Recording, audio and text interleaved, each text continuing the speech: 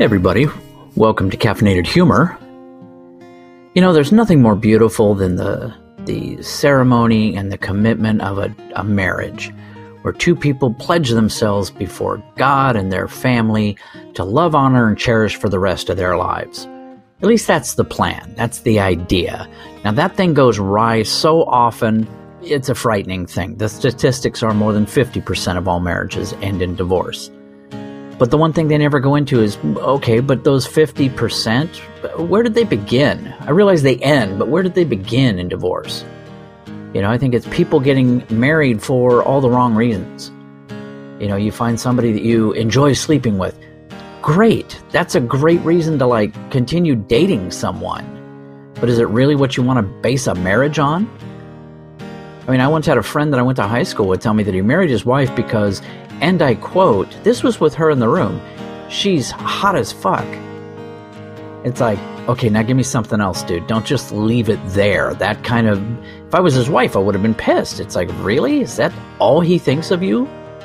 You know, mother of his kids, keeper of the household, you know, what's the term? Chatelaine of their home. That's all he's got to say about her. And so I guess that's kind of a shallow approach to it all is what's left us with 50% of all marriages end in divorce. You know, you have people that don't really understand the commitment to start with. They're basing it on something very superficial. But don't get me wrong. Hot as fuck women are a hell of a lot of fun to be around. Women that are phenomenal in bed are an incredible amount of fun to be around. Think before you leap, you know. Figure out if you can swim before you dive in, especially if it's shark-infested waters. That's what leads us to today's episode, Divorcing for Dollars, on today's Caffeinated Humor.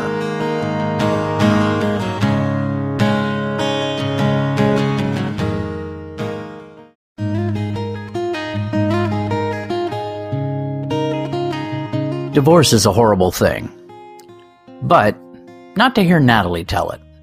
Natalie is going through a divorce, it seems. And all of us are sitting in Starbucks as she talks about it on her phone, are there for her. He acts like this is all about money. He's refusing our initial alimony request. I don't say it out loud, but actually, sweetie, alimony is all about money. I can only assume that the hour she mentioned is her lawyer and her. Not sure who she's talking to, but one thing is abundantly clear. The world owes this bitch a living. Now that sounds harsh, but I've been listening to her for about 45 minutes now. You haven't. You gotta trust me on this. Here are some basic facts. They've been married for 5 years. Natalie was the other woman that broke up her husband's last marriage. They have no kids. He already had a profitable business. Natalie has not worked in the marriage and, in fact, has never held a job. Also, this is Natalie's marriage number 4. Let me dissect this for you. 5 years of marriage, not all that long. I once had an ingrown toenail for 5 years. Given the choice of that or Natalie for 5 years, I would rather limp around and hope it goes away. Natalie started out as the other woman. Oddly enough, I don't throw the moral hit on her for that. I put it squarely on him where it should be. I mean, she didn't swear to love, honor, and cherish anybody. Certainly not his last wife. He did, shame on him. As for the no kids, thank God. Not because of the looming divorce, but because I really think the community gene pool takes a serious hit when this woman produces. So, he has a profitable business, and I'm going to go out on a limb and say that she did not give up a $250,000 a year career to marry him, especially since she did say she's never had a job. So I have a marriage that she brought nothing to the table other than, I guess, bedroom skills, and while those are definitely an asset, they don't necessarily equate to financial terms in any arena outside of porn or divorce. Those are the only 2 areas of life. Now, that last one's an incredibly harsh line, but since I'm still kind of laughing about it, as near as I can see, it's pretty brutally true. It stays. So you got to deal with that. And the fact that this is marriage number 4 for her, it's kind of a business at this point. I guess I would feel different about it if I didn't just find her whole attitude to be one of crocodile tears and self-entitlement. In the good old days, and by good old days, I mean the days when your grandfather first met your grandmother, women did not work, and other than keeping the home and raising kids, did not have marketable job skills, so alimony made perfect sense. Plus, divorce was so damn rare.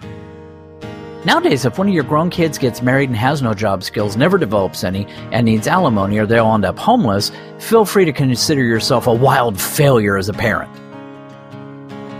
Raise your kids to stand on their own feet, take care of themselves, never losing sight of that individuality and ability to survive on their own, even if they combine their life with someone else.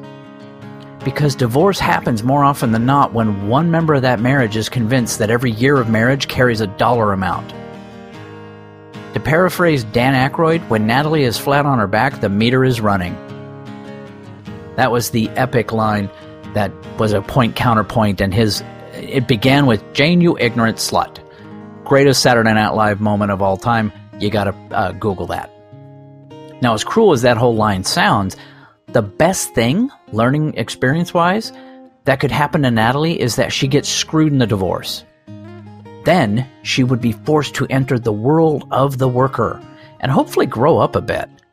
Because the spoiled, self-entitled monster that I've been listening to for just this side of an hour makes my teeth itch. And if you look at it from the right angle, there is a child involved in the divorce. Natalie. Except that nobody wants custody of her.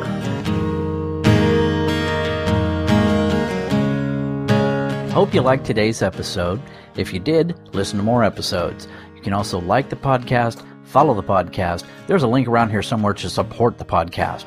You can also go to Amazon.com, search Caffeinated Humor. There's a series of books about the podcast and the blog it came from. Thank you much. Have a great day.